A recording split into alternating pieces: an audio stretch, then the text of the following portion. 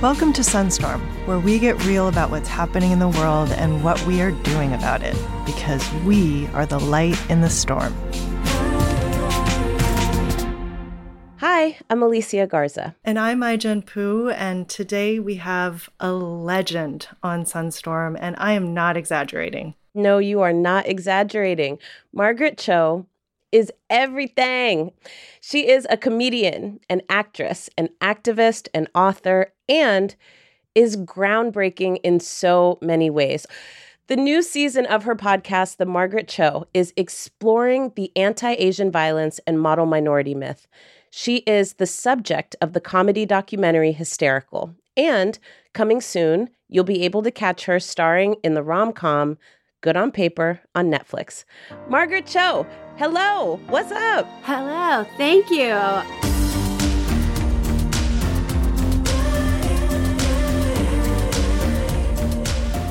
We're so stoked to have you, Margaret. This is like a dream for us. And honestly, you know, it's rare that I get to meet people these days who are Bay Area natives, San Francisco natives in particular. So I got to just give you propers for that. I just do. That's it amazing. Means a lot to me. Thank you. Yes, thank you for receiving it. I receive them. You have made us laugh so much over the years. So please, Thank you. Tell us what is keeping you laughing now. I really love to watch old Key and Peele on YouTube. Like, I watch the Church Ladies like so much. Uh-huh. I think it's just, oh God, it like really gets me. And I really laugh at Bowen Yang on SNL. I mean, I laugh at Bowen Yang anyway, but I love him on SNL. I just really, really laugh. And it's very satisfying. Do you remember the first time that you knew that you could make other people laugh? I don't know if I really ever knew, but I really always loved comedy. I loved sitcoms and I loved television. I loved Carol Burnett and Flip Wilson and Paul Lynde and all of those sort of game show queens. And then I loved The Gong Show. And I just loved like the idea of show business. A lot of ways it was sort of my babysitter. So I watched a lot of SCTV, a lot of Kids in the Hall. So comedy was sort of my love language anyway.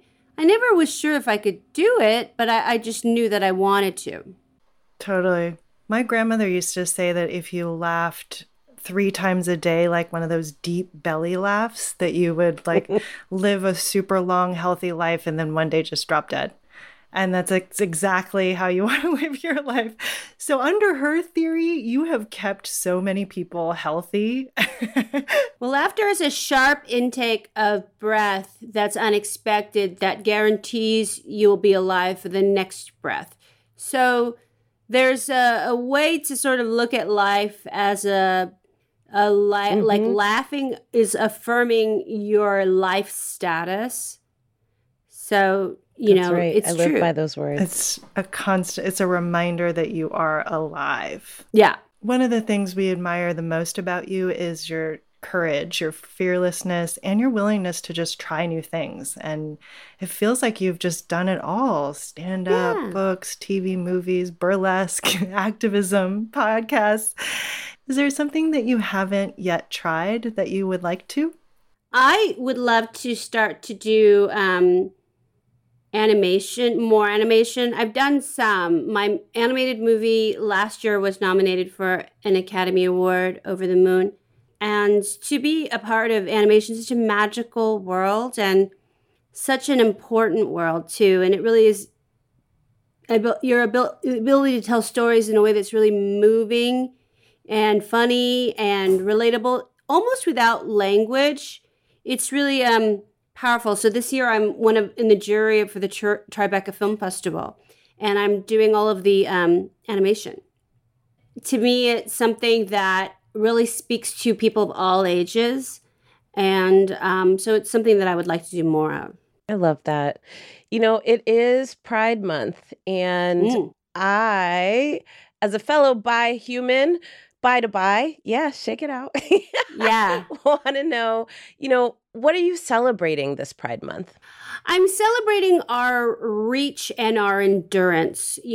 We've had our second Pride now in COVID, and a lot of this is going to be virtual, but there's still this resilience and perseverance around our community. We're still going to have it. And it doesn't matter. And last year I hosted the first ever virtual Folsom Street Fair. Awesome. Which was amazing. So that was actually a kind of a great opportunity because you could see everything. Usually if you go to Folsom, you're only able to see part of it because everything's happening at the same time. But since this was online, I was able to see the entire program of events, and I was so impressed. That's awesome. The way that our community has rallied around this, we've already been through a pandemic with AIDS.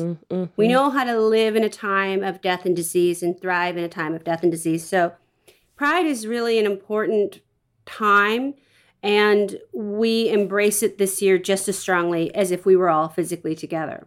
I love this. I used to live right by Folsom Street, and I know it often meant that I was like walking out my front door and, somebody was getting head and I'd be like, happy Folsom Street Fair. So great. I'm like crawling over somebody. You know what I mean? But I can't imagine it virtual. So awesome. I mean, it's like, because everybody who would have been there were streaming now live or sending in videos of their play. That's amazing. And it was amazing just to see what the kids are up to these days. It's not your leather daddy's S&M. Boy, times have changed. Woo! And for the better. It's great. Lots of not using leather. They're using a lot of plant material like cactus and succulents. So it was a lot of cruelty-free cruelty. That is so interesting. You're going organic. I'm into it. So organic. I'm into it. Yeah. Plant-based. Plant-based. Plant-based S&M. This is amazing. So good.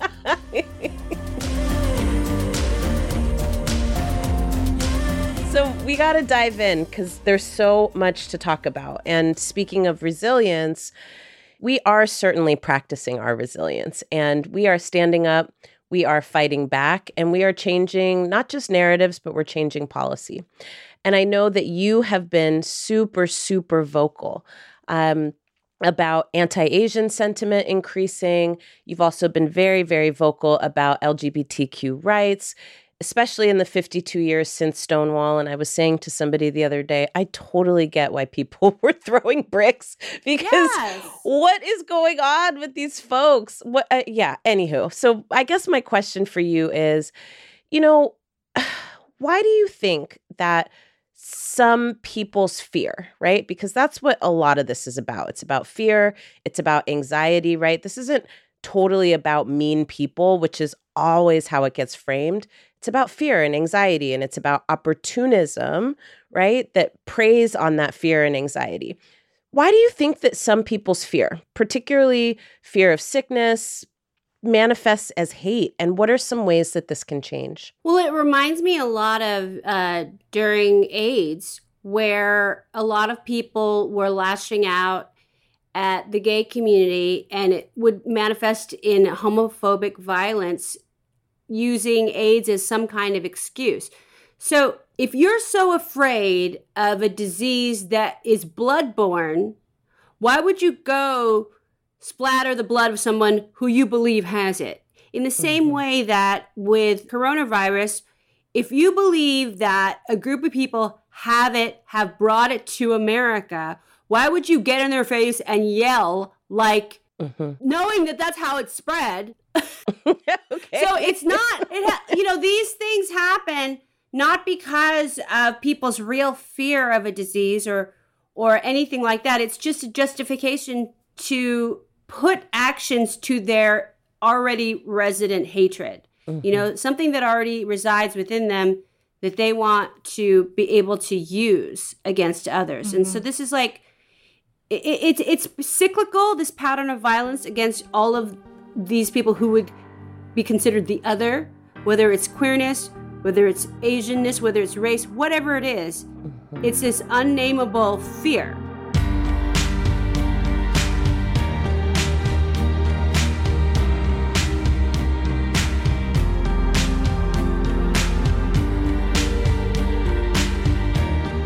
So one of the things that I am so excited about that is happening right now is the second season of your podcast, The Margaret Cho Mortal Minority, which looks at incidences of anti-Asian violence in the past. And these stories are so important, and so few people know about them. It's insane. It's so weird. It's so hard to find out about a lot of these violent uprisings because America wants to rewrite their history. Like, we don't know anything about the lynching of Black Americans. We think, oh, it was a few isolated incidents. No, this was a systemic practice in keeping Black people from attaining status and economic status, wealth. Like, they would go after people who were prominent in the communities, people who were standing up to lead, anybody who was showing some kind of exceptional worth in the Black community, they would lynch. And we don't have any awareness of that. Exactly. There's a way in which, until you understand that history, you don't really understand our culture and the roots of our systems and how racism and white supremacy shapes them. And I think what you're helping to do here is fill out a part of the story that's about the experience of Asian Americans in this country. And I'm just curious, what are you learning and what are you hoping that listeners will learn and take away from the show? I'm just learning how much of America's racist history is buried underneath the founding fathers, underneath these sort of Revolutionary War tales. They gloss over slavery. They gloss over all of the violence against Chinese workers here in this country initially.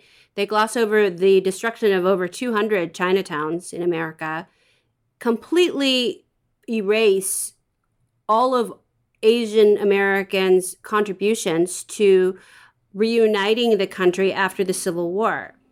And it's a real disservice to who we are as a nation because we're so much more than people understand. And also the pain of all the things that we've experienced. And, you know, with lynching, that's something that we're just starting to finally understand.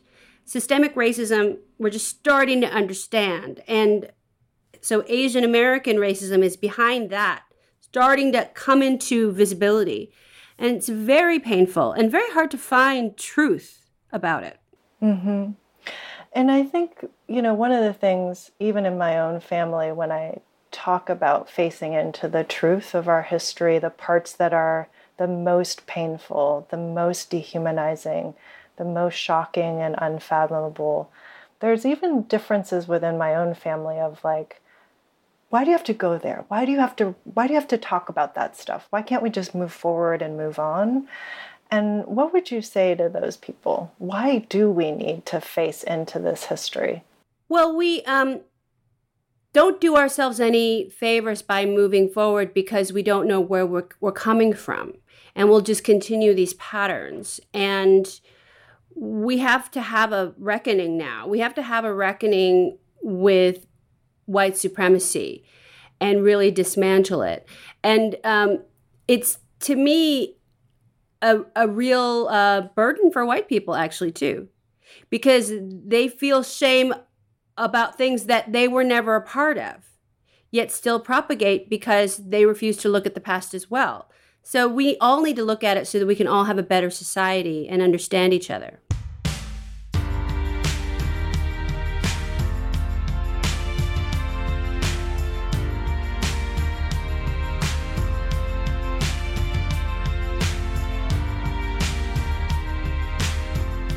You know, this season of Sunstorm, it's all about learning and unlearning. And I'm curious because you had an excellent mentor, the late, great Joan Rivers.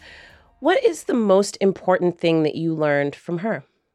I think what I learned from Joan Rivers is that she emphasized the fact of my worth as a female comedian was only going to get bigger and better as I grew older, and that it was the opposite of actresses, especially her from her day, ingenues whose luck would fade when they went into their 30s. To even think of that now is really astonishing, but she persevered and thrived into her old age. And so I was so grateful to have her in my life and to have her be so encouraging and supportive of me. Mm-hmm.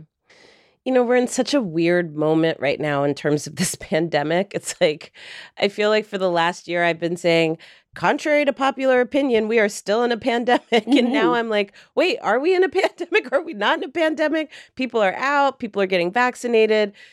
Some people are masked. Some people are not. I mean, there's progress that's happening. But this has certainly been a year and a half now of lots of learning and lots of unlearning and lots of reckoning. So I'm curious, from your perspective and your experience, is there one thing that you've learned in this pandemic that you hope to carry forward with you? Because we're not going back to any like mythical time, right? Like No. 2019 is never coming back again. We're never going to get January of 2020 again, right? The world has changed. So is there one thing from this period that you are going to take forward with you? And is there something that you are absolutely, absolutely leaving behind?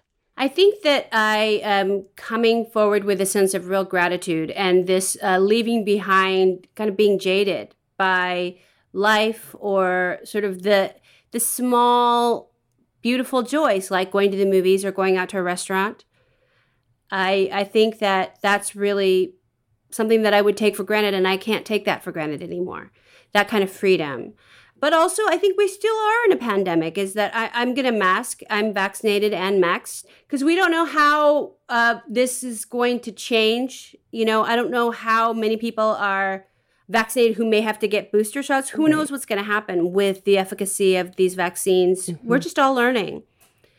But I'm really excited about going back to a life that I won't take for granted. I love that. Yeah, I think gratitude is such an incredible, magical power that when you feel it and you allow it to kind of sink in and dominate your consciousness, everything is better. Like you feel better, you are better, you look better.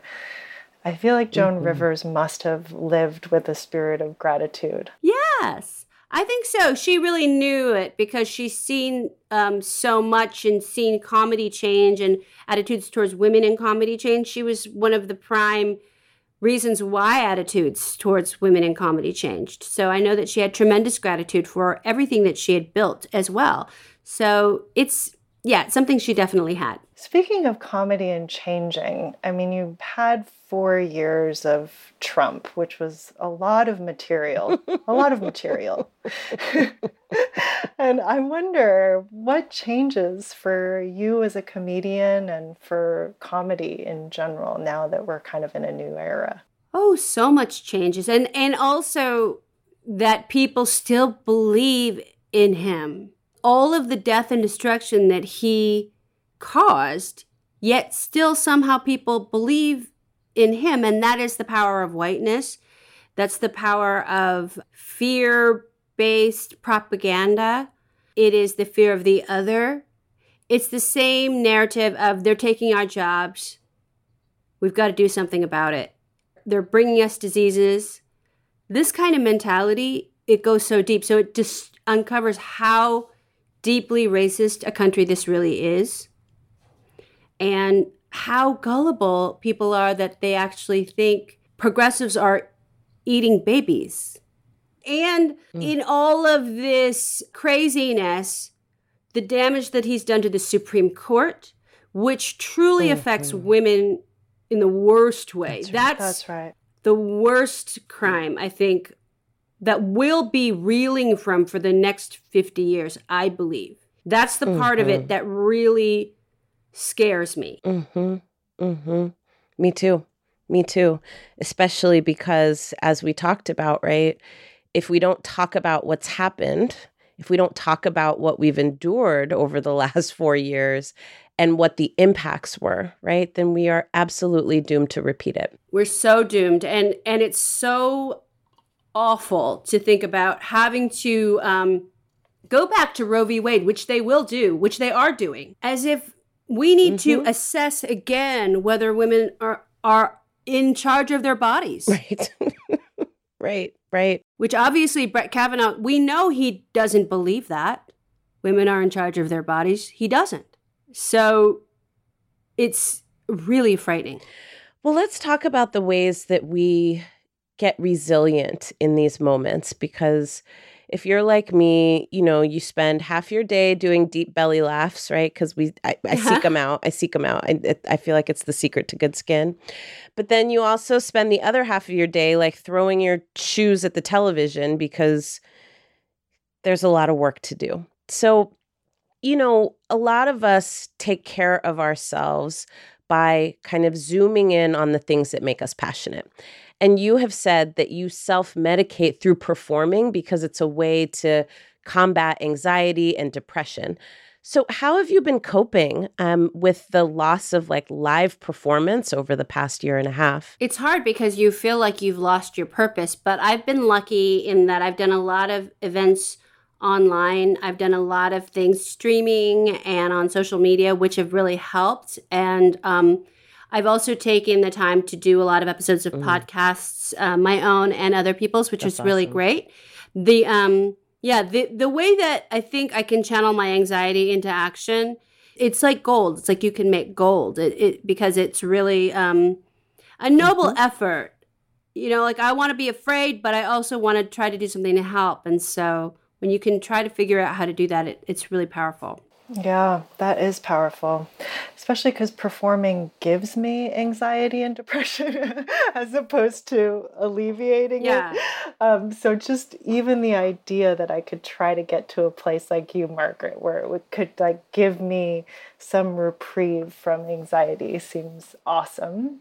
And it sounds like it's also about more than just performance. It's about action for you. It's about like being in motion, being a part of the solution, solving problems. Yeah, and speaking your mind, like during the Biden-Harris campaign, I was so afraid that Trump was going to be reelected. And so I spent all of my time doing a lot of advocacy work and reaching out to AAPI political groups. And it was really interesting because a lot of Republicans joined us, people who had voted for Trump, who were coming to the Democrat side because he just went too far and we couldn't support it anymore. And I was so impressed by their rationality and humility to come. So they were the ones that I focused the most on. I was so impressed. I think that that's really smart and beautiful because I think sometimes it's kind of like when you're doing a thing and you've been doing it for a long time and people don't get it, and then all of a sudden they get it, and you're like, well, where you been all my, like where, and you could have the posture of what took you so long in a kind of like negative, distrustful way, or you could have a like, welcome, and we're so happy you're here posture. Yes. And I think that getting to this next phase in our democracy and in our country's well-being is going to require all of us being like, welcome. We're so happy to see you. We have to. Let's eat this baby.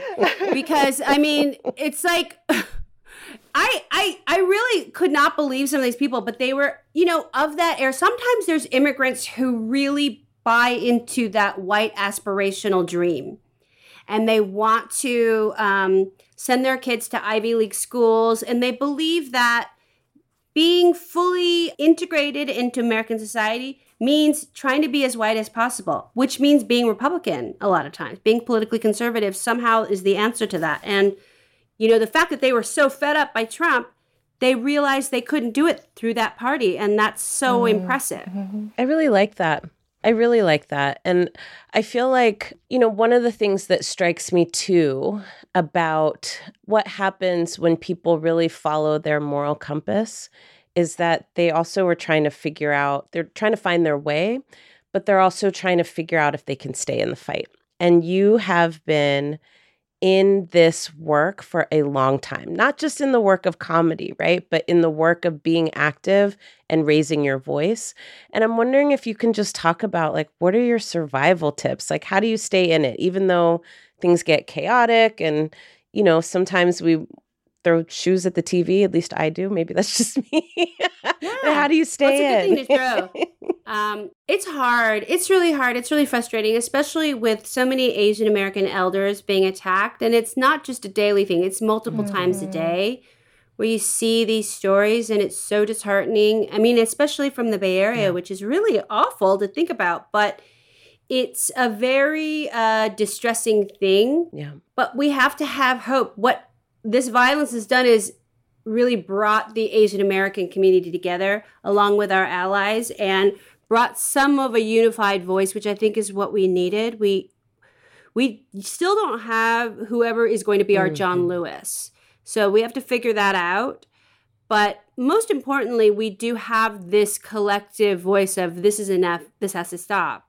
And I'm grateful for that. But it's very hard to see all these stories and not feel disheartened. I mean, one thing that you just made me think of that I think is just the opportunity of this moment is how many Asian American women and their leadership, right, who in the community has been transformative. The fact that we have a new platform for organizing and building power out of the pain of this moment and the devastation of the violence that's happening. The fact that we have a lot of people working at the community level and voices everywhere, including yours, in comedy and in media, and that this is actually about racism that is deeply embedded in our systems and in our culture, and that has made us both highly visible and exotic and invisible at the same time, and how it's a reflection of power, how it means that Asian American communities actually have to build power if we're to really address it. And all of that really coming from women. It's incredible. It's great. I mean, we have people like Grace Meng. We have, of course, Kamala Harris, who's amazing. Lisa Ling, Dion Lim in the Bay Area, whose reporting is so essential for all that's happening to the moment. You know, Olivia Munn is out there. You know, we have so many great Asian American women out there really championing our truth, and it's powerful. Yeah, and I think the more we come together and the more power we build, the more we can shift both the narrative and the culture and the power dynamics. Yes, right? Absolutely. It's exciting. Yeah. Really exciting time. It is. We loved having you, Margaret. Please tell the folks who are listening how they can find you on the socials and where they can catch all of your new work. I'm at Margaret Cho on Twitter, at Margaret_Cho on Instagram. My podcast is The Margaret Cho, Mortal Minority. It's out everywhere you get podcasts. You can find out about me and where I'm playing at margaretcho.com. And we are out here. We're doing this. Consider it done. Thank you so much for joining us. Thank you, Margaret. Thank you. Sunstorm is a project of the National Domestic Workers Alliance in collaboration with Participant. Sunstorm is executive produced by Alicia Garza, Ai-jen Poo, and Christina Mev-Zapgar. Sunstorm is produced by Amy S. Choi and Rebecca Lehrer of the Mashup Americans. Producers are Shelby Sandlin, Mary Phillips Sandy, and Mia Warren. Original music composed by Jen Kwok and Jody Shelton. It's my favorite show. All American with a heel. So good. All American with a heel.